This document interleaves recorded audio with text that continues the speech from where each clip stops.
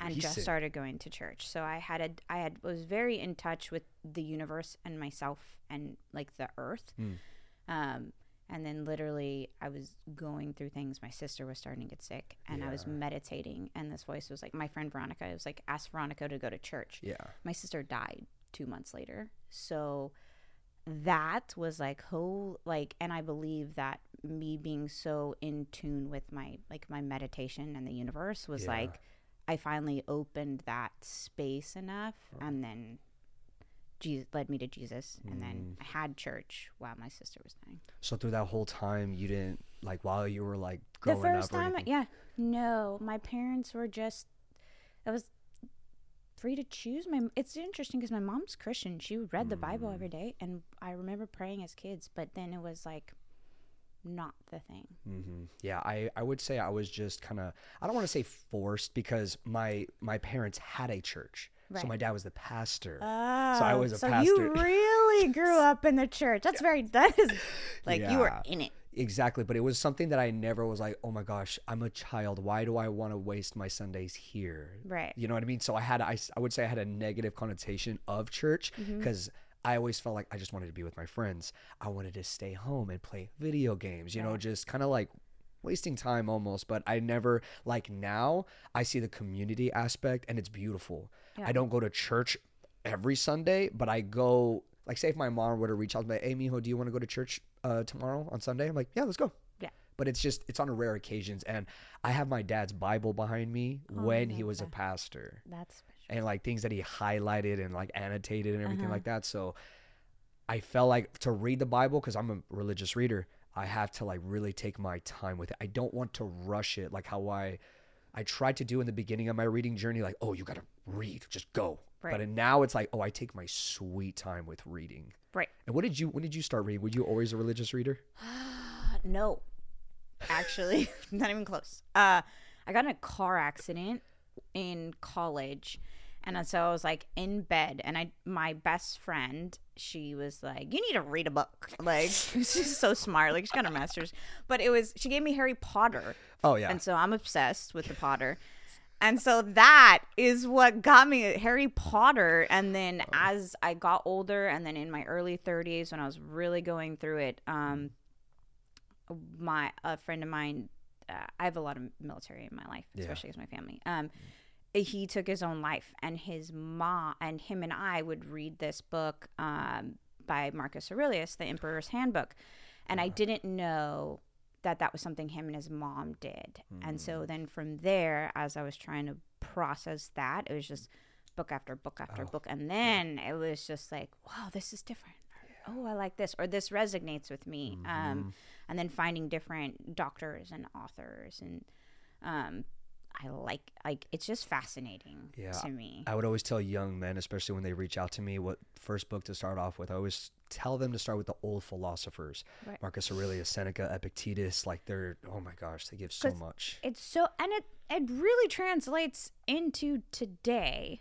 Like, way too relatable. It's very relatable, which means, like, which is one of my favorite things, like, this has all been happening, right? Yeah. It's just a different generation. It's so weird. It's the same. So it's like, they didn't say this shit back then because it was like, right? So I sit with that, and I'm like, okay. It's like, and they were just smarter, like, well, more intellectual or more in depth. And I think a lot of that has to do with the fact that there wasn't like the technology and stuff like that. They really had to sit with life. Oh, yeah. Very differently than people today do. So I think that's why it was so deep. And we can fill those gaps now, right? Yeah. Where now I have technology and, you know. And then something that, because I believe Epictetus was a slave. And I think Seneca he would always talk about practice being a slave. And I was like kind of curious. I was like, what does he mean by that? He says, sleep on the floor. Yeah. And I'm like, what? So actually, I think that is something that I want to do, because I sleep on a nice queen size bed, very comfortable, very nice. I sleep like a baby every night. But I'm like, I like doing hard shit. It's good. And like, because I've been doing homeless outreach for over a decade, and my kids had to start doing outreach with me when they're about 5 or 6.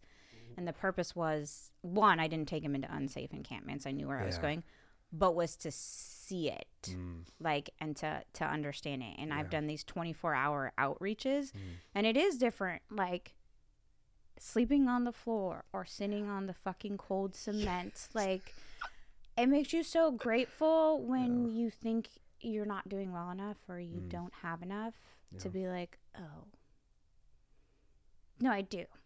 Yeah. Like, I really do. And then to have appreciation also for, like, the struggle or even the strength that those people go through, right? To endure that. Yeah. And I feel like even we were kind of talking off air about the children aspect. Because, like, I have an inclination of, like, how I would want to raise my children in the future. But I feel like that's the thing, is so many people have told me you are never prepared to be a parent. It just, you learn as you go. There's no book, and if there is a book, it's bullshit, because like it's not everybody's different, right? And for me, I was so young and I didn't expect it, and so it was like, whoa, like I was 22 when I got pregnant. My other half was 20, so we barely knew each other, and that was our journey. And so which is so interesting also, because like, as my parents were like freaking out about it, they had kids in their early 20s too, but it was like, right, to me, and I'm like, okay, well, I'm actually not. I mean, people were having children at 13, like, okay, like, so relax. Like, hold up, like, but I still am considered someone that had children young. And what that struggle was. And that was hard. And, people look at it like I should wait to be fully prepared, right? And I see so much benefit in that. I also see the beauty in what happened in me not being prepared and being broke and struggling and raising my children. And the realization of, like, kids really don't. My kids had no fucking idea that we had 99-cent store Christmases, right? Or stockings, They don't know that. They loved Christmas and they're happy in all of those photos, right? But I was struggling as a parent, like thinking it wasn't enough. And to see that come full circle, like it's just a different process. But kids are hard, and like today's society makes it harder. Like watching my kids go through middle school and into high school, like I am so glad I didn't have social media, because I had a lot of depression and mental health issues in high school. And I cannot imagine if there was social media to like go with that. And we battled that. Like my daughter was not allowed to have a social media platform until starting high school. And it was a constant, like, all my friends have it, and I'm like, I never thought I'd say, like, like, I don't care what your friends are doing, like, okay, but you do say it, right? My son got it a little bit earlier by default. Just more or less, we learned how to kind of watch that with my daughter. And so, like, the rule is I have your passwords. Any of my friends get to, like, if they request, you better say yes. And if you change your password and I can't log in at any time, it's mine. Yes. Good. And that has nothing to do with me not trusting them. It's just making sure that, like, we're doing the right things, and you're not innocently subjecting yourself to something that you don't even realize that you're doing. And bullying is such a big thing. So I really want to, like, if you're going to use that platform, like, you better use it for the greater good. Or you don't need it. Yeah, I never had. We grew up with kind of MySpace and like a little bit MySpace of Facebook, right? Came out, I think I was like 18. Yeah, but it was like a mini Twitter almost, and like you would write your thoughts and what you're thinking, and it's like, if I think back, it was so emo. Because you're young, you're sad, you want to put out your feelings, like, oh my God, I just got heartbroken. Like, it's crazy. It really is. And I would even think back, I was like, wow, when I was in like relationships at 6th grade, I'm like, I would literally write like, oh, I'm so sad. This is a terrible day. I'm like, what are we doing? You know what I mean? And like journaling. is a beautiful aspect of just doing that, keeping it to yourself. You know what I mean? Yes. But that's, that's such a good point. Journaling. Think about that.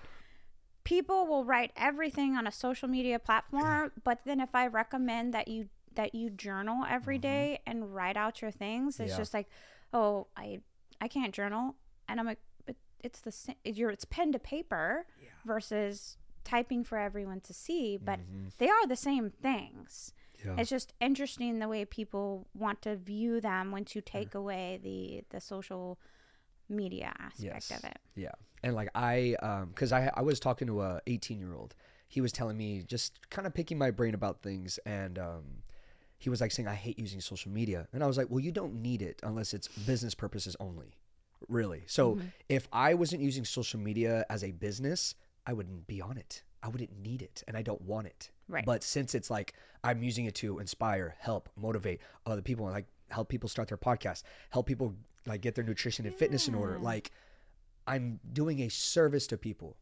You know? Use it for the greater good. Exactly. But I don't use it like, oh my God, I'm not scrolling for hours. That's just something that those books behind you have taught me mentally, like, oh, you really need to like be so productive and focus on your stuff and stop watching other people and just watch what you're doing.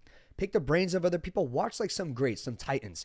Yeah. But put your own little flavor to it and don't obsess and don't compare. Right. That's the thing where people miss. Yeah. And that's really hard to do, especially like if you are not in a good place within yourself, right? Yeah. And you are comparing yourself to like, and social media, it's a beautiful way to make it look like everything's perfect, which is not real life. Yeah. And so many people, like kind of where like I struggle is they got a lot to say, but what are you doing? Like if you're you're constantly in the journey, right? Like you haven't met a destination yet, right? So that to me is of a concern when that's what you're following and that's what you're aspiring to be. Yeah. Like I want you to hit your destination, and I also want you to not want to be like everybody else. Yeah. And to be different in a world of things where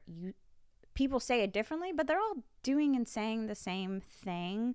So how do you know like who's real and who's not? And that's where like you need to look up the people that you're looking into and like really see what they're doing and understand their story, because a lot of times we're missing people in our own communities doing really big things just because they're not blowing up on social media or they're not on TV or whatever, but that doesn't take away from what they're doing. And I think it would just be so moving if people really tapped into like the smaller units and their community to see what they're doing, to see what your neighbor's doing, because that's real change, like that bubble in that community, and that can really uplift you, because it's such a long way out to be the way that some people like idolize, you know, and so I want them to kind of like bring it back to understand it's so manageable, like what you're looking into. So like when people are like, oh, who do you look up to? And I'm like, I look up to people that most people probably don't know. Like Christy Wellington is huge in the Ironman community for women. Like Chelsea, starts with an S, but she just won Ironman Kona. She had a baby 18 months before she won Kona. Like that to me is like, Jesus. That's what young girls should be like. You want to talk about resilience. Like, look at that. There's a runner, Timothy Olsen. He's an ultra runner. He did the Pacific Crest Trail in the fastest time. Yeah. Like, that shit's hard. That's different. But at the same time, like, they're family people, and they make you feel more relatable, I think, in that aspect, because they're not on mainstream media. Yeah. And and that's the thing that it defeats people the most. Oh, I don't have a big following. Oh my God, I'm not getting this many likes. It's like, man, just post for you. Yeah. You know what I mean? And if it helps one person, hey, I think you did your job. And it takes a lot of time to get there. Like I was in that when I first started all of this, I was like, why me? And then I was like, why the fuck not me? Yeah. Right? And it takes a while to get there at that whole like feeling of like, oh, like, am I sounding like cocky, or am I just like, are people going to relate to me? Yeah. And then it's like, sometimes only one person shows up, and then that makes a big difference to that one person. Yeah. And it's beautiful, and that is helping, and that is changing someone's day. Yeah. And also, you want the right people following you, right? So people can follow you and look into what they're doing all they want, but it might not actually be your people, or the people that you're really trying to like get your word out to. So I think my son was like in the 5th grade, and I was worried about him because he was getting bullied, and he like didn't have what I thought was friends, right? And he looks at me, he's like, Mom, I have a best friend. I don't need anything else. And I was like, oh shit, my kid is like on a different level. But that translates to social media and what you're doing, right? Like, if you got one person that you have helped or that has your back, like, you're actually in a really good place. Absolutely. You are. Absolutely. And we just have to like normalize that, bring it back. Yeah. I grew up with the same people. I still hang out with the same crew I did since like 4th grade. I love that. My best friends are my friends from high school. Right? Literally. And like, they're my people. Like, even though we are very different. We are very different paths. We're all doing different things. But it's like that love, that passion, that energy, that like everything, the laughs, the memories, they don't go away. And like, I just hung out with them last weekend. I saw. It was beautiful. You had so much fun. Oh, it was beautiful. And like, and I love that because we were always talking about, man, I can't wait till like we're 40, 70. Like, we always talk about 40 that. 40 is a good age because I just turned 40. So 40 right now? Yeah, You're fucking great. Oh, Excuse my language. I am 40. Well, that comes with athleticism too. Like, you obviously look like a person who takes care of themselves. I do. And that's the anti-aging gene, right? Yeah. Just work out, take care of yourself, and you'll be fine. Drink some water, meditate. Isn't it like the basic things done daily, and it just works? It does work. And it's good because I am a product of being very heavy. And yeah, I weighed 192 pounds when I gave birth to my son. Oh. I was 26. So water weight for me, I like 170, right? But I'm 5'2" on a tall day. So, and then it was doing bad diets, like, to like lose weight and being so self-conscious about my body, and like what that transitioned into for me on realizing how to get healthy the right way. Yeah. And so this journey of mine, my son's about to be 14, is 14 years long of building myself. And so people need to understand with health, like, if it looks too good to be true, it is too good to be true. It's a quick fix. It's not going to last. And it's actually not good for your body. It's not good for your mind, because then you reach this place and it goes away so fast. And then you're super down on yourself. Like, the small things every single day add up to the very, very big things. But you have to like go through the shit and go through the process and go through it. Like, it takes time. Like, people to think about that. Like, it all those years of you making bad health choices, like, don't go, or if they did, like, sign me up. Yes. But they don't. Like, I had a client where they just reached out to me, and they're 42. Never prioritized their health, never lifted weights a day in their life, never went on a run or anything like that. So they went through decades of not prioritizing their health. Then when they start working with me, we're 2 weeks in. Daniel, why didn't I lose 50 pounds yet? I'm like, hold on. Yes. I was like, we just started working together. You have never prioritized your health for decades. You cannot this is not a quick fix scheme. This is long term. And that's the mindset that people need to shift away from. Oh, I'm doing this 6-week mini cut. I'm doing this like 8-week challenge. Stop with the whole challenging health stuff. It's literally long term. It's your whole life. Like, when I was younger, I used to train to look good. Right. Now I train to be that grandfather who plays with his grandkids. You know what I mean? So it's like maintaining your health throughout your entire life. Yes. That way I'm not sitting down watching everybody play. No, absolutely not. No. Looking good just is a cherry on top. And it manifests itself outward. Like, it is inevitable that your physical being will shine a certain way when you are healthy on the inside.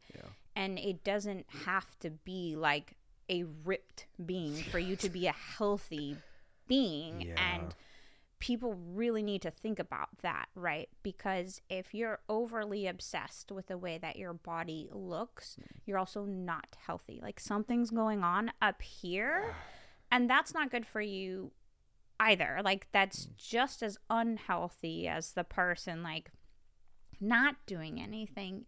You know, they both have like what they tear at you.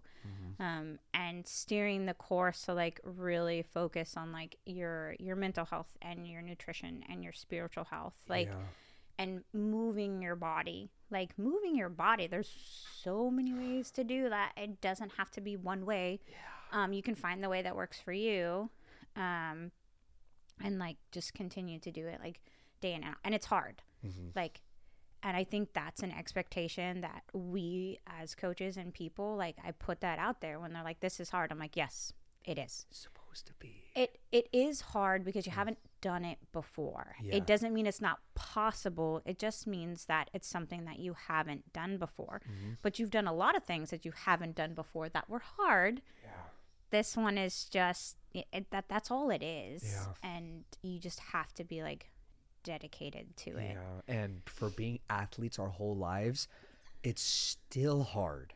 Like, this morning when I worked out, it's still hard. It's hard. Like, when I tell people that I do not enjoy working out sometimes, like, they're just kind of, but I don't like getting into the powerlifting thing. And for me right now, I train in my garage by myself. It's fucking 40 degrees some mornings.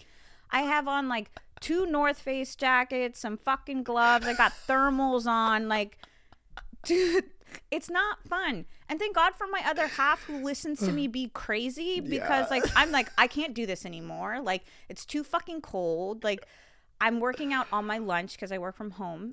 And so it's like, okay, like, can I go to a gym? Yes. Do I also need to work? Yes. I've got dogs. I've got kids. So it's like going down to my garage is the most convenient path, but then I'm bitching about it, but then I do it. Like, I still do it. And that's the thing, is like, still do it when it's hard, when it's uncomfortable. And that actually, like, that builds you up. Like, people don't realize just how much when you do something when you don't want to do it, how that fires something off in your brain. And maybe it's not the physical thing. Maybe it's eating right. Maybe it's reading a book. Like, maybe it's making your bed every single morning, which is like a ritual for me. But like, I am a creature of habit, and it can seem like repetitive or boring to people, but it's actually one of the best things. And when you find a routine that is healthy, that works for you, like, stick with it. Right? I do yoga every morning. I meditate, I pray, I read. Like, it's a whole hour process to start my day. And my family doesn't fuck with that. Did they in the beginning? Yes. Do they now? No. Right? And that's what I tell moms. Like, you just have to keep saying no. I mean, when I started doing yoga and trying to do stuff, I put a fucking sign on my door for my children not to come talk to me. And so, and even now, I'll have these moments and I'm sitting there and they'll come in. I'm like, what am I doing? Right? And then, like, course correct. But that has taken time. But that's not you being a bad parent by instilling in your children that is your time and you are focusing on yourself. Like, you should do that because you want them in turn to do that in their lives, right? I don't want any parent to feel like you have to lose yourself because you became a parent. If anything, it's the most like profound time to really find yourself and your best version of yourself, so that passes on to your children and they see everything and they hear everything. And so, you know, it is for my kids, like with my training and stuff, like it's a lot of time. Like it is a sacrifice by them and it is a sacrifice by me, but it teaches them so much and it shows them a lot. And I want them to take that into their lives. Like, should they be parents or not? I don't want my children to give up on their dreams or what they might want to aspire to be because they had kids. Yeah. Like, your life doesn't stop. And you don't have to like just, and I see that a lot with moms, and that's why I do what I do, because I did it as a mom. Like, my kids come first. Like, I can't do this because of my kids. No, fuck that. Like, you owe you to in turn be the best for them. And that's hard because that's not openly spoke about, I think, enough. I think it's this idea that you become a mom and everything, you're supposed to put everything into your children. Yeah. And I agree with that, but in a different context. I agree with that in the sense of you need to put stuff into you, fill your cup so you can fill theirs. Yeah. I was always so, I got a lot of flack before because I always preached about putting me first. I always gave myself 100% first, because if I don't, I can never give my family my 100%. I can never give my friends my 100%, my future significant other, my future children. It's the same thing where it's like, I just want to be there 100%, but I can never give them that if I'm not treating myself first. Right. And that's at a younger age, that's such a huge thing to know, right? I did not live that way. I lived to like give, and I have to do this and I have to do that. And I was like, no.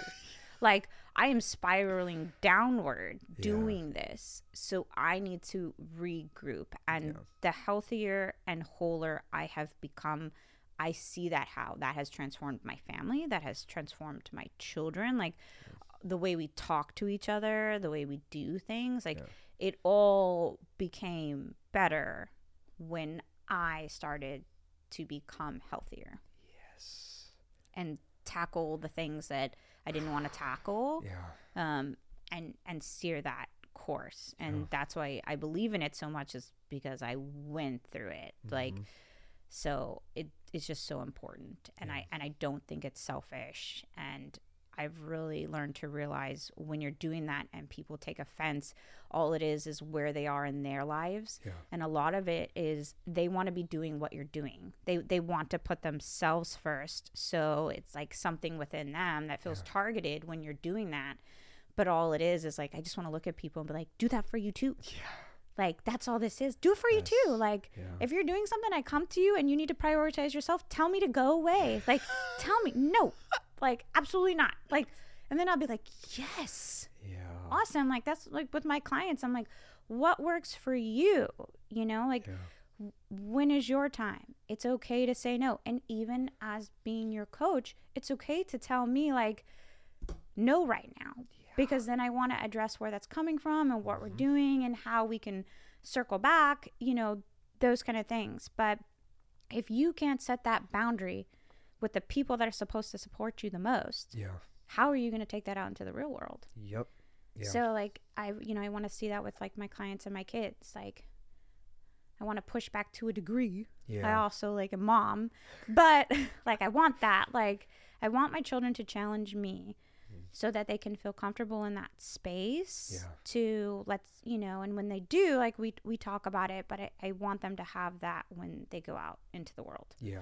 Yeah. And a lot of people, like, when people are coaching clients, like these guys who take anabolic steroids, or say, for example, Liver King, he always preached, if you eat like me, if you train like me, if you take my supplements, hey, you're going to look just like me. I had no idea who he was for a long time. And then like my other half brought it up. I was like, what are you talking about? Because like, you didn't see him. I was like, no, I did not. That would not ever show up on my feed. Like, I don't care if people are taking steroids. My connotation about it is, don't preach, oh, if you like buy my programs, buy my supplements, and do what I do, you're going to look just like me. Just like how you said earlier, everybody's different, and everybody's 100%. Schedule is not the same. No, and everybody's body composition is different. Yeah.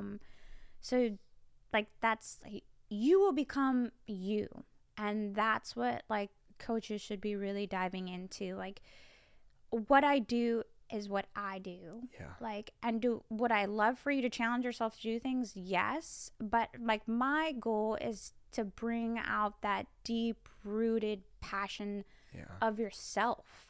So you carry that forward, and it's sustainable. Yeah. It's just so important to like understand yourself and what works and what doesn't. And you know, for me, like I purposely put myself in very uncomfortable and very hard situations on an athletic way. And that's to work through stuff. And it's also like, I want to fucking see what I can do. Like, I want to see what I can do. Like, I am 40 and I set 3 California state records last weekend. Fuck. But like, for me, like, I'm 40 and the first time in my life I won. I have participated. I'm a participant. So even in Ironman, I'm like, I'm a participant. Like, but I finished, and that shit is fucking hard. It is brutal. And I've done some gnarly hikes. Like, I've done all these things, but I was not in the top.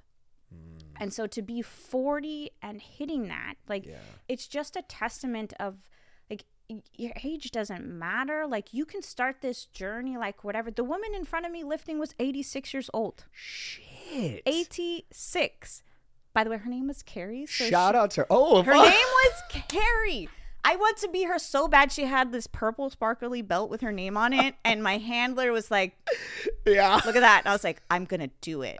Like, but just you were talking about, you don't want to be that grandpa sitting there, right? Yeah. And that's beautiful. Here's real life that you can, at any age, do hard things. And like, that's just what I want women to see. Like, fuck, you are wildly capable. Yeah. Truly wildly capable if you dedicate yourself to trying, to failing, because if you don't think you're going to fail, then we really got to work on that, because you're going to fail over and over and over and over. And it's like, okay, like, this isn't funny anymore. And then, but be resilient enough to keep going. And it's really important. And that's why I like sport, is because you put yourself out there in the public eye to fail. So like fighting, like you subject yourself to failure in front of people. Powerlifting, you're going to try lifts and you're going to fail, right? In front of people. Like, how brave is that to know that you risk public failure? And then to realize that it's not as scary as you think it is. And also in those environments, like, you're still getting encouraged when you fail. Like, that's my favorite thing with these things, is like, the hugs are still there. The hugs are, the people are still proud of you. The point is you went out and tried. Like, even if you try to race and you don't finish, or you need to start at a shorter distance, like, you're still courageous in the fact that you tried. Like, I want people to realize, like, 1 mile, it's still a mile. And then 2, like, it's still something. And the more you do it, the stronger you find within yourself. And that is, it's so cool for me to watch that process with like, people. I was a sore loser when I lost. Like, I took it so hard. And if I were to do it again, and if I were to lose again, I learned how to fail better, if that makes sense. You know what I mean? You learn, like, and it grows over time, right? So like, I was so hard on myself when, like, in my 20s and stuff, like, that I wasn't losing weight, or I'd lose weight and I'd gain it back, right? And I'm just like, I'm the worst voice to myself, right? And we do that to ourselves, and that's not helpful. And then as I've aged, and in coming of age, is probably why I love aging so much. It's like, you get so much more confident as you get older. It's just that, like, failing with grace, with humility, with being humble in it, and it's so important to go through that process, right? Like, you know, and that's my son's basketball team lost every single game this season, right? It's a middle school basketball team.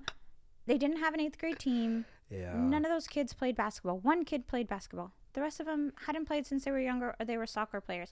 But those kids showed up and they played every single game losing. And in talking to my son, I was like, I want you to realize, like, how exceptional each of you are to be 13-year-old boys and to get beat. Trying. But you come to every single game and every single practice. And they did get to do March Madness, and they combined the teams. Like, the 7th grade team the boys had played together the year before. Yeah. And they ended up getting, I think they got third, maybe fourth. But that was like their first win for the 8th grade boys. And but kids need to do that. Kids don't need to win every time. Yeah. That you need to lose. Yeah. So you can win. Yes. And even if it's not in the sport, it's winning in how you talk to yourself and how you feel about yourself and what you learn from it. Yeah. Like so many people say it, but it's very true. You learn a shit ton more in failure. Absolutely. When I was winning all the time, I got this boost of confidence. Like my ego, hey, went there. I was like, up there. Big head. You know what I mean? But the problem was like listening to the voices outside. So friends, family, whatever, just fans. They would tell you, "Dan, you're so slick. You're so fast. You're the next upcoming guy." I literally started to listen to that to myself. And I remember they say like, a Mexican's worst enemy is another Mexican. So when I fought a Mexican when I was on a winning streak, toughest fight of my life. Guy wouldn't go down. He literally like it was a back and forth fight, but at the end of the fight it was a split decision, meaning it could have gone either way. But while I was sitting there waiting to like who's gonna get their hand raised, I know I lost. I was like, he did more. He did way more than I did in there. So the audience was like pissed, like, what the heck you did? You were like rocking him. And I was like, no, I lost. Yeah. And then, but I didn't take that into note the next fight. I was like, I literally walked away from that fight like it could have gone either way. I could have won. So whatever. Then the next fight, I fight a huge, ginormous man. Hey, Molly walked me in the first round. Oh. So that's the problem when you don't learn from your losses and you couldn't just take it. I'm fine. No, that's what happens when you think you got it all figured out. You get your ass whooped in front of all your friends and family, and it's embarrassing. And like for me with that, like and that's what it is. Like the universe will knock you the fuck back down, and there's a purpose for that. Like you're not learning the lesson. So whether that be in sport or like for me, like bad choices in life, like you have to go through that. And I've also come to the understanding that like I had to be knocked down because there was such a big purpose for me. And now I really appreciate that, and I go there and I use that, and I'm proud of that. And I am different, and it's taken friends of mine to say that to me who fully support me. And then just to be like my girlfriend Brisa did from this past meet. And she's like, you're never going to be like anybody else. And when I was going through it in high school and in my 20s, I just wanted to be like everybody else. I wanted to feel, I wanted to fit in. I wanted to feel normal. I wanted my mind to think the way that people did. And then now I'm like, it's just not going to do that. The way I'm wired is not to do that. Like I hit this goal, and then instantly my mind was like, because I failed the national attempt, and I'm like, how do I get there? Right.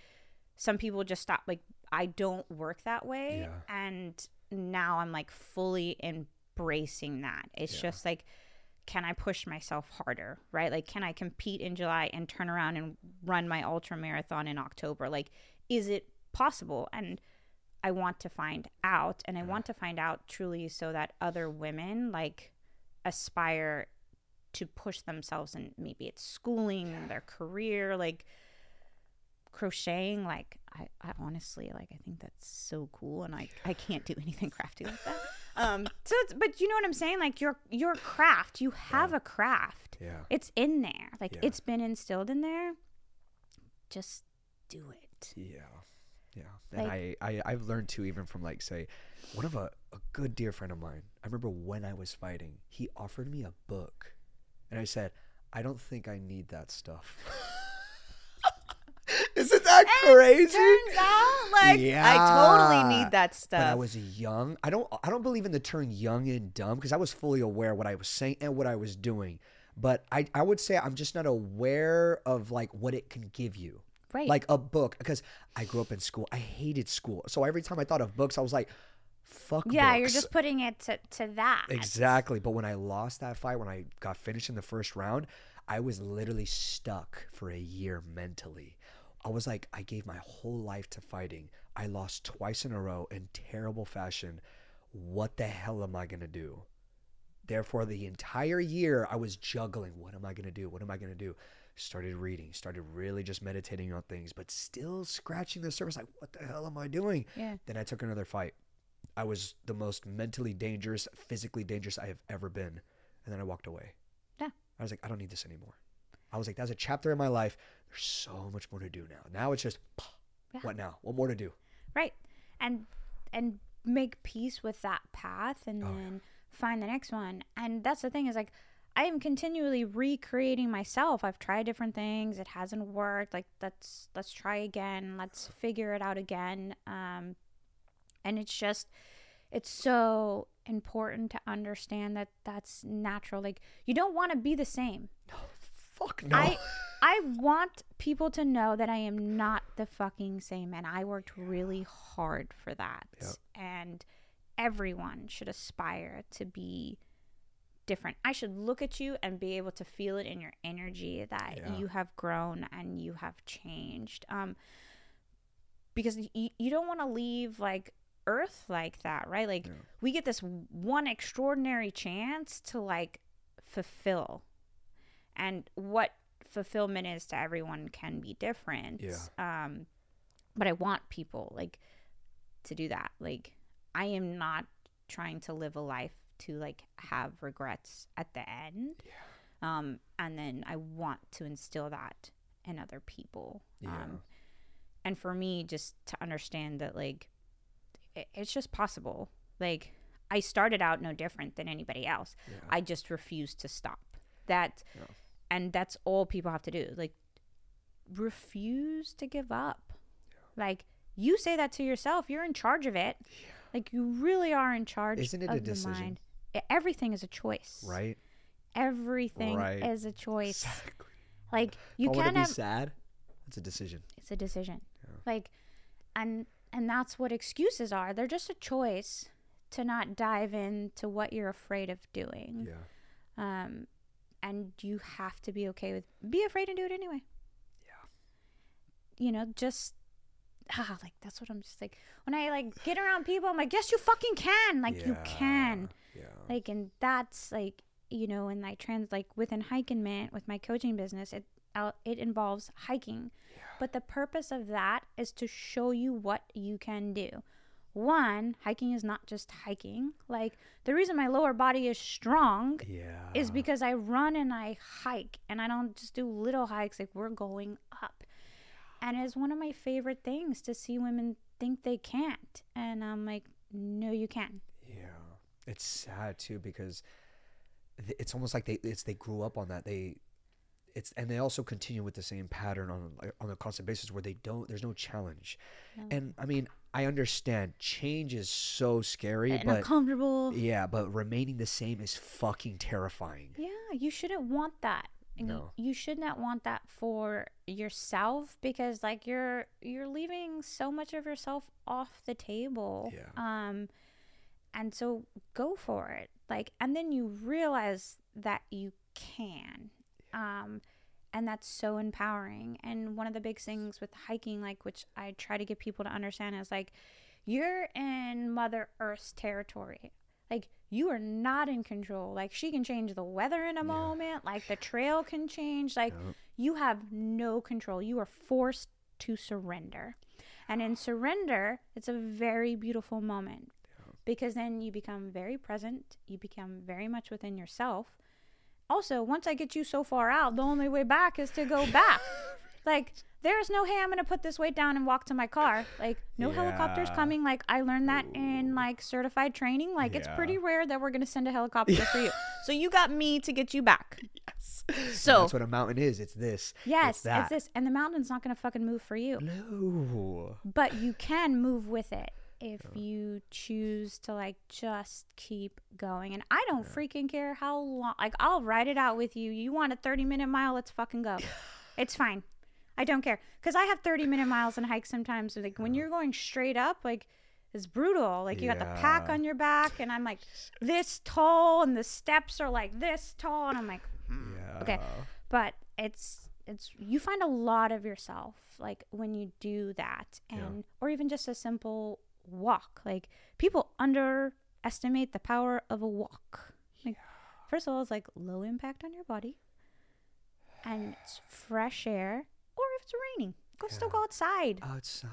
Get the vitamin D. Are you kidding me? Yes, that's like, it's just, there is no excuse to not move your body because there's so many options to that. Yes. So that's where it comes back to choice. So your choice is not to do that. Yeah. But every choice has, like, there's consequences. Even with accelerating in your choices, you risk the consequence of what can come with that, right? You know, with like great success, like there becomes a really great responsibility. What are you going to use it for? Yeah. Right? If it's about you, we have a problem. Yeah. Like, once you reach that, right? If it's just like you constantly seek that validation from others versus the journey of what it's bringing to others. Yeah. I was listening to a podcast about, similar to coaching, what I do about fitness and nutrition. And he was talking about how to fire clients. I didn't understand that. I was like, whoa. Oh, I've done that so many times. That's the thing that I was so confused about. I was like, I don't think I'll ever fire a client. But recently I had to do it so much because after months and months and months and nothing getting done, and where they're giving you mental stress, I can't do this. Yeah. I literally can't do it. So I was so confused about the whole method of firing clients.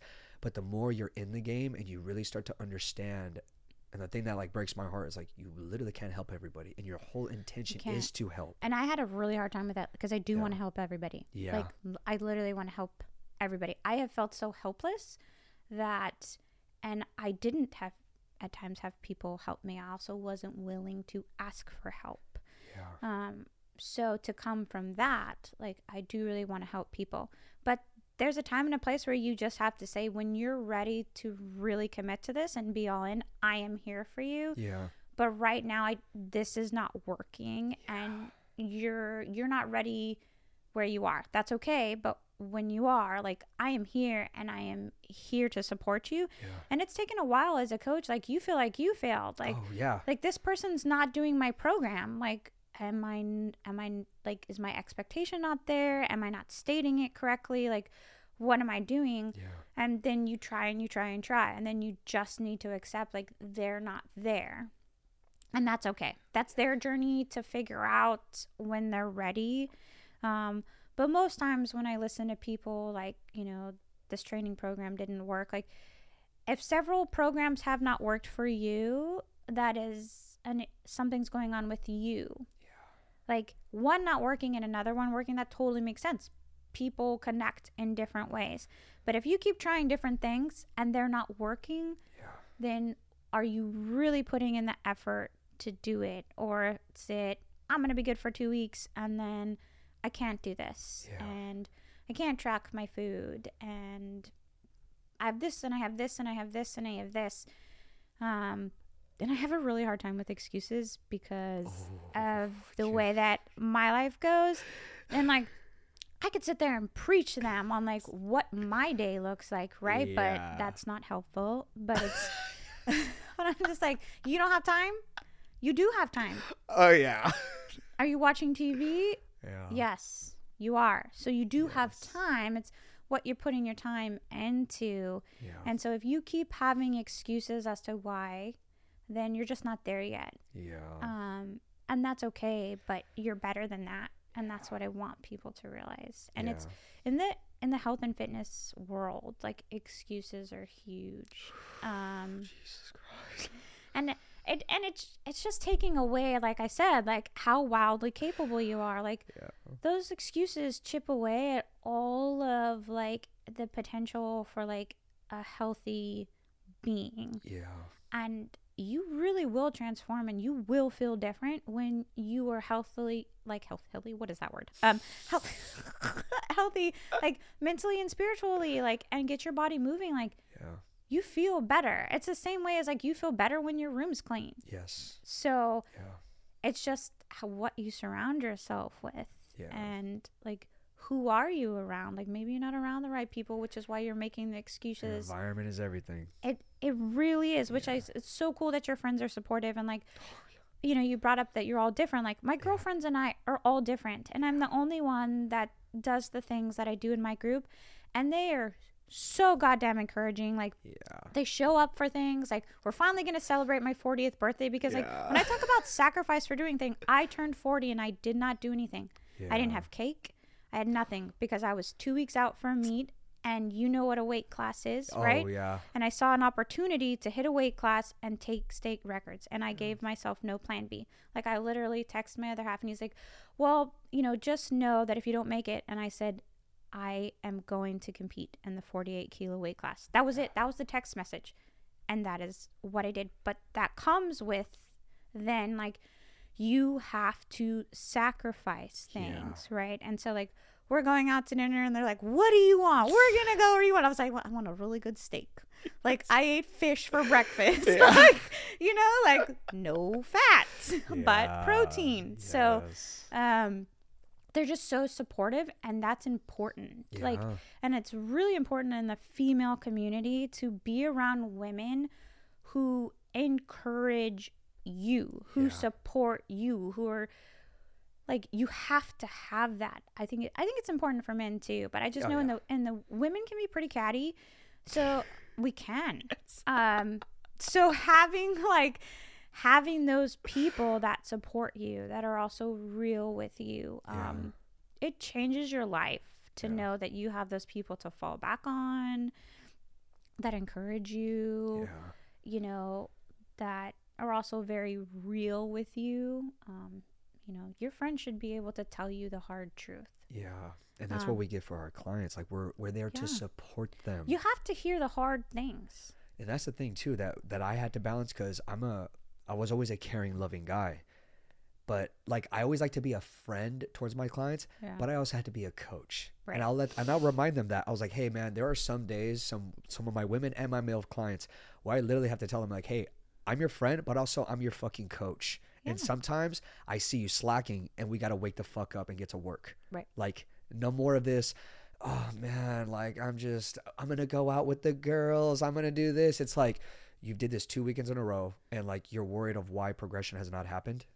Like, and this is a comment that bothered me the other day, was, Daniel, what can I go back to eating the way I was? And I replied, the reason why you're working with me is because you were eating the way you were. Right. I was like, you literally have to change your whole psychology about everything that you do now. Right. Because this is lifelong now. And the relationship with food is so important. Everything. And so, like, that with the women that come to me, you have to do a food journal before we start, and you have to tell me what you ate, what you were thinking before, during, and after. And I've had clients like, I don't want to tell you what I'm thinking. I was all, I need to know, because that's where we need to start. Because if you're beating yourself up over food, like, this is a long journey, because you have to have an understanding with food. Like, you have to be in control of the food. You have to look at the cookie, and if you tell yourself I shouldn't have this, you should be able to not have it. Or if you choose to have it, if you beat yourself to the ground afterwards, then we're starting all over, right? Like, you really have to understand how to nourish your body. Also, when you're properly nourishing your body, you're going to start feeling really good, where you're not necessarily going to want all the sweets. You want all that junk food just because your body's craving calories and you're not getting what you need, right? When you're eating the right things over time, you don't crave that as much. I'm not saying don't have it. Like, I'm a sweets fanatic. You should see the sweet boxes. Teeth. Like... Everyone's like, you don't eat like that. I'm like, you should ask my children the dynamics of cookies in my house. Like, there are specific ones. Like, I think I even did a post about this. Like death is possible. You touch these cookies and it's all out war. Like, don't do it. Like, don't do it. Like, they know. Like, I'm almost like, man, I really am wild, aren't I, as a parent? And my children just. And you know what's funny about that too? We're actually never hungry. I don't think we actually know what hunger is. True hunger. No, I only know hungry when I'm trying to make weight. Yeah. And then after that, it's like that's a different kind of hungry. Yes. But no, I don't. Like, I eat to fuel, and that, you know, especially like when prepping to meet or whatever, I've had to train myself to think that way, Yes. right? Like when I say like fish, I had egg whites and mahi for breakfast for like 2 weeks. Yeah. Right. But you have to tell yourself like, I'm fueling my body. Like, and people need to understand, like, people do not like doing, it is not fun. No. I'm not like, oh, I'm going to do this. Coffee donuts. Yeah. Like, no, I'm not, like, it's not fun. Like, and it's hard, and we all have to choose our level of hard. But it comes that way, and and I love cinnamon rolls. I also know like sugar right when you wake up is the worst thing for you. You need to put protein in your body. Jeez, that's how literally how every day people are starting their day. Yeah, liquid sugars or like a carb source of sugar. It's like what? It's not what your body needs. You need protein in the morning, right? Like I do protein coffee. I have a protein shake, right? Because I'm not necessarily a chew food person, and if I want to chew food, like I said, I want a cinnamon roll. Yes. So, but how that makes you feel, and the more you do it with your body, then you're going to feel the difference, like, detoxing off of sugar and all those things. And that's where those first couple weeks people are most uncomfortable. Yeah. It's because you're detoxing off of things, and it doesn't feel good, and it's uncomfortable. And as the weeks go on, though, they're like, I have never felt this clear-headed. Yes. My body has less inflammation. I can feel just more like agility within my body. And then you get pumped, right? And then they want to stop a couple weeks down the road, and I'm like, no. It doesn't stop. No. It doesn't stop. Literally. It doesn't. It's a continual life choice. Yeah. But choose life. Like, choose that life and that longevity so you can keep doing things. Yeah. And you can feel good. And it's just, you see, like, there's so much disease and there's so much struggle, and it's, the healthier you are, like, the more you get to project that out into the universe and to other people. And I think it's kind of like a heavy burden to bear, to be someone that wants to put that out to people. Like, we also have the constant of like, oh, well, if I'm not at this level, like, am I not truly giving to people the way that I want to? And that has come with a lot of like my meditation practice and stuff, is just understanding that like I'm human too, and there's a process and a purpose. But there is a burden to bear when you get to a level of like, like I've said, like I just want people to find that greatness. And so if I fault, then are they too. But like my fault or like any setback that I have, like that is not theirs. Like, if I'm going through the storm, like I'm still going to show up for my clients. And that is very hard. Like, it is hard to be in your own funk and then try to get people out of their funk. And it takes a lot out of you. And that's why, like, especially as I've like gotten through this process, like I sit alone a lot. I sit in the quiet a lot. And that's an adjustment for people, because it's just like, oh, you don't want to be around me? I was like, no, I'm just sitting in silence. And they're like, okay. I'm just sitting here. My kids will come in, they're like, Mom, we're doing sitting. And it breaks your heart. Like, I had a phone call with my mother last night, and she told me that a family member is struggling. She found something wrong with her health. And I kind of had to remind my mother again. I was like, hey, Mom, like, we talk about this a lot. We see the day-to-day of some of our family members. We can't be surprised. No. We can't be surprised, but I'm also not going to be the food police, the health police, and be like, you're doing everything wrong. I don't. Like, I just live by example. People gravitate towards that and then ask me questions, and I will be there to serve. But it breaks my heart when I see people doing the day-to-day things of deteriorating their health and are so shocked as time goes on. Like, what? Like, I'm exercising, I'm eating clean, but you really got to do a deep dive on what you're consuming daily. And that's not just that is your mind too. Like, that being is so powerful, where that can transform everything that you do. And to get control of that beast is like a daily practice, and it's very hard.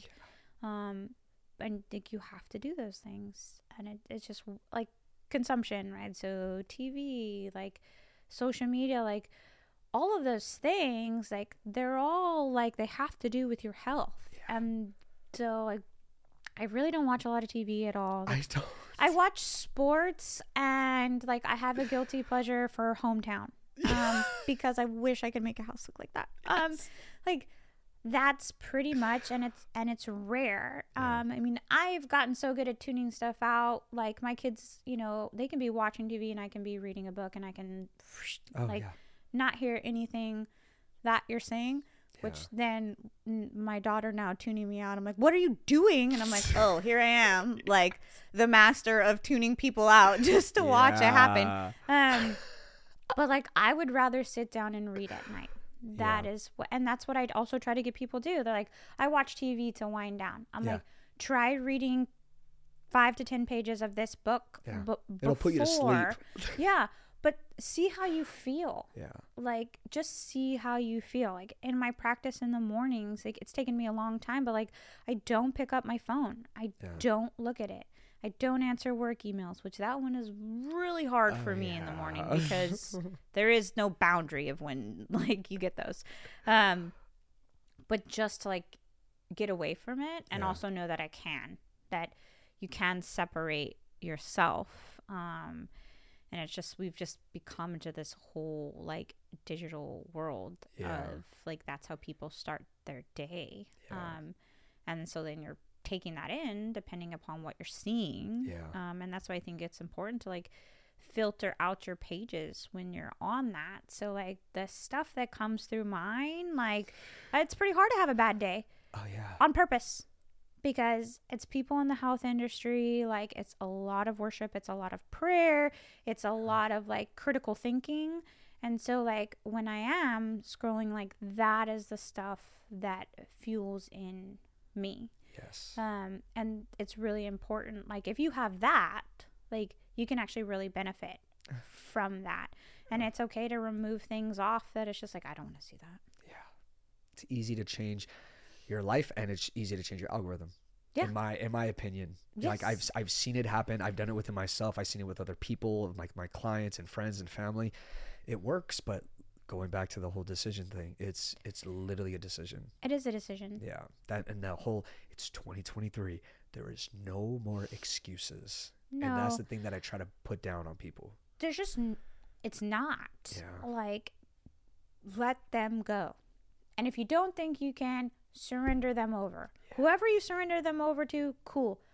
But take it off so you can give yourself the opportunity to see what you are made of and what you can do. And I really feel that health and mental health is like such a priority for longevity of whatever you're trying to do, like your career, your family, all of that.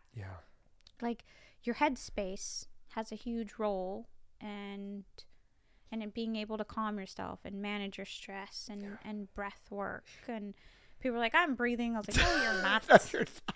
No, you're not. Deep breath. Step into the ice bath, then you'll see. Yes. So like I don't have one of the ice baths, but at my complex is an outdoor pool that's not heated.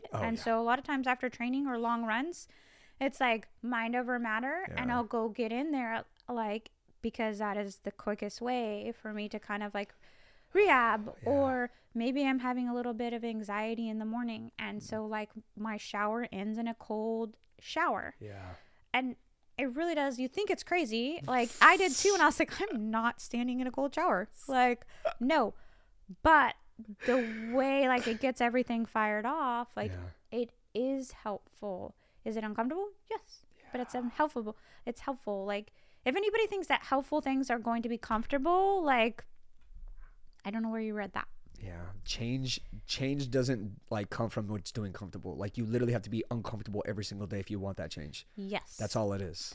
That's all it is. Like people think like young guys, right? 18-year-olds and like young men who are growing up, they literally see me like, oh, like we want to talk to Daniel because he looks like he has it all together. Hey, no, I don't. Not even close. You know what I mean? And I never will. That's why I love this shit so much, is because like you're constantly learning new shit. You're constantly like, damn, I didn't know I can do that. What else can I fucking do? Right. It don't stop. And that's where like the reading comes in too, is like you can constantly evolve. and learn new things. Yeah. And you might, and even in like the spiritual world, like you might not agree with it, but read it and give it what it is worth, because there's a lot of context to that. And you should be able to have respect for all of those things. Yeah. Like, because there is a higher power, whoever is that is. You are not the all fucking mighty, okay? Like, there's someone out there that, or he, she, they, like, there is. Yeah. And you need to humble yourself and understand that. Yes. So whoever somebody's higher power is, like, you don't get to take that from them. Yeah. Like, you Chill. you don't get to do that. Like, you don't have to agree with it, but you don't get to downplay it to them. Yeah. Because then, you know what, you're not living in your path of your spiritual being if you're doing that. That's not what your higher power is trying to get you to do for other people, right? It all starts with love. So, like, let's bring that back. And that's the coolest thing about reading different perspectives or different way to approach things. Like, you never know what might work, and then you can take like all kinds of different bits and pieces. Like, my practice of everything that I do is like a mix of different things that I have found that worked and that I see work in other people. And you just have to try. But like you said, it's hard to try. Yeah. But staying the same, terrifying. No. That's what's terrifying. I don't want that. Like, I don't want anyone, like, you know, from my teens or my 20s to, like, be able to, like, I mean, maybe I look, in a sense, like, you know, kind of my features the same, but, like, I'm not the same. And that was, like, my biggest thing. And to be really vulnerable with that, like, understanding, like, I went through a lot of mental health challenges, but so many people do. Yeah. And so many people hide it, and so many people don't talk about it. And, you know, the stigma on, like, mental health is so crazy, because it's also just processing things, you know, with my sister passing away and all the grief that comes with that. Like, it was a non-negotiable. My kids were going to grief counseling, like, hard line. We're all going, because I don't know how to process this and be here for you. And you don't know what you're processing, right? And knowing at this age that they can say that they've done that and they're not ashamed of that, like, that comes from being around parents that'll openly be like, no, I'm going to therapy today, like, going to counseling, right? But like you said, there's no book on parenting. So, like, when you're struggling, like, to struggle and to raise children is very hard. So how do I navigate that? Like, how do I set those boundaries with my kids? Like, how do I push my children to, like, find other paths? And then you just have to, like, allow yourself to be vulnerable to do that. And there's actually, it's Dr. Brene Brown, which I would recommend to any woman. She has, like, a series of books, but she started as a shame study.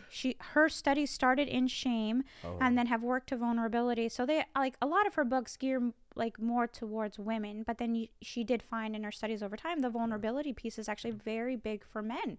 They hold back that vulnerability. So yeah, Dr. Brene Brown, like, her books are phenomenal. And just the understanding of, like, the shame piece, the vulnerability piece, like, everybody faces those, right? Like, you're not the only one, right? But you feel like you're the only one in it.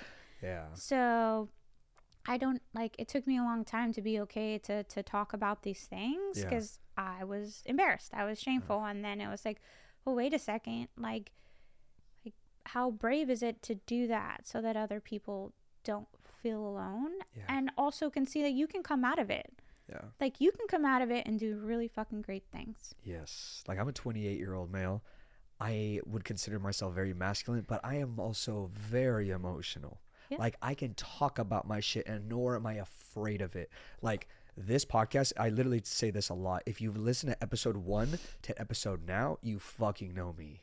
Literally. I've said pretty much so much. More will come out, but I am just not scared. Like people will ask me, Daniel, what's your deepest, darkest secret? I'm like, it's kind of out there. I mean, like, there is none. Like, I'm just so honest with everybody, because I just want to build, like, I have really nothing to hide. Like, I'll tell you all the shit that I've done, the things that I've said. Like, I'm just not scared to like show what I was and what I am now. It's freeing. And it takes it off of you to just let it go. Yes. And then to understand, like, fuck what other people think if they have a problem with it, because no one is perfect. Yeah.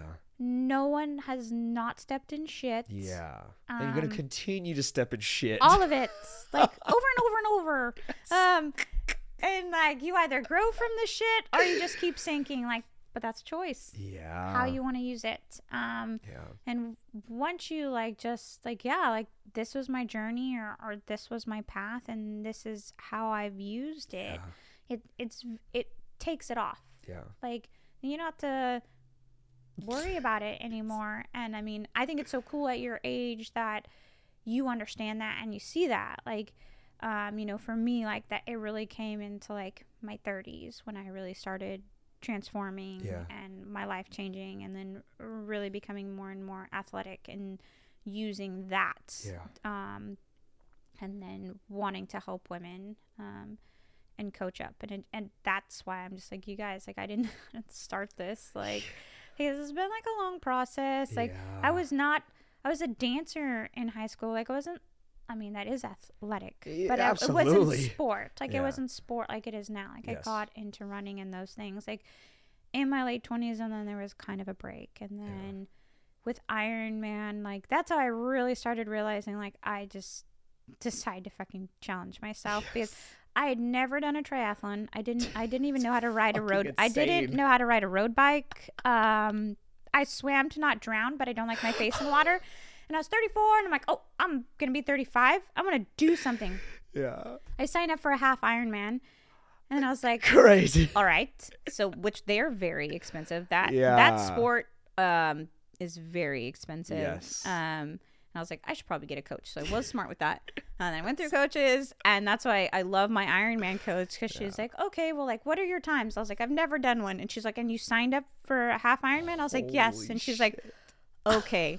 So Debbie got me at that point in time, but I was like, I had to learn how to cycle. Like, when I was first, like, swimming, like, literally not putting my face in the water, which you're not going to make that mile and a half, because you're going to drain so much energy. That's crazy. And, like, people can swim to not drown, but they cannot swim. And I learned that. I learned a lot, actually. Like, my first Ironman, I chafed so fucking bad. Like, shit. It was miserable. And that's when I learned about my bike seat and what I'm wearing to race in, right? And all those things, and they've just kind of manifested, you know, from there. And, like, but you just, like, that's what I'm saying. Like, if you just go balls to the walls and you decide to just keep going, like, you're gonna, like, really figure it out. Like, you can do it. Like, and, like, I just think it's one of those, like, when people are like, oh, like, I think I want to run a 5K. I'm like, you think? Go sign up. Yeah. Put it written in stone. Like, go make the payment. Go put it there. So you do it. And then now, like, me continuing to do things is whether I participate in an event or not. Like, I'm living my life to train for that. And a lot of that is should an opportunity knock on my doorstep, I want to know that I'm ready. Like, I want to know that I can. And it's just this constant kind of, like, battle with myself on what is possible. Like, you know, I might, like I'm not the wealthiest, and I don't look at wealth in that, but I look at, like, my health as wealth, and like my journey as that, and what am I actually leaving behind for the people behind me, right? I can't remember who said it, or it was in a book, but it was like, you never see a U-Haul behind, like, you know, the funeral car. Oh gosh, what's it called? Oh, Hertz? God, it's gonna bother me. Is it a Hertz? Yeah. Like, you never see a U-Haul behind that. And that's true, right? So, like, what you give back, and, like, my way of giving back is just putting myself through things so people can see it's possible. Like, it's for other people, and it's also for me to know that it's doable. It does become this kind of state. Like, have you read Winning by Tim Grover? I have not. Okay. It's like Kobe's guy, Okay. Michael's guy. Yes. Okay. I'm very familiar. Yes. But he has Relentless and Winning. Yes. Okay. I think I have Relentless. Yeah. So I read Winning in the last like month, and that was probably the first time like I was like, okay, I don't feel weird. Like I don't feel weird. Because I get asked that's winning to you, and I was just like, when people say winning, I'm like brutal, like ruthless, but that's because I know what I put myself through and what I'm thinking to try to get to that, and what you sacrifice, and the way people look at you, and not understanding, and it really like I said with my kids, it's taken a lot of time. Like I have missed things that my kids have done to train. And there's a guilt that comes with that. And then there's a conversation that comes with my children on that and why we're doing it. And then they see what I'm doing. Yes. And knowing that does not make me a bad parent, like in any way, shape or form. No. And more people need to understand that it's a sacrifice and doesn't feel good in the moment. Like you get guilt tripped for it. Pays dividends in the long term though. Yeah, it does. And like you want that for yourself, and you want that for your kids. Like like there's always a sacrifice and like a pay. Like you're paying something in all of these things. Like and the sacrifice is your body and your time and cheesecake. Yeah. to get to do these things. Yeah, but it's cool. Like it's cool to age, and I don't think 40 is old. I can't wait to get older. That's the thing. It's so cool. I say out loud, I want to be 50. I want to be 70. I want to be 90. Like I literally said that out loud. I don't give a shit. It is so like you freak out about it when you're younger, right? Like, oh, I'm gonna be 40, and then everyone's like, how does it feel? It's like same as yesterday. Yeah.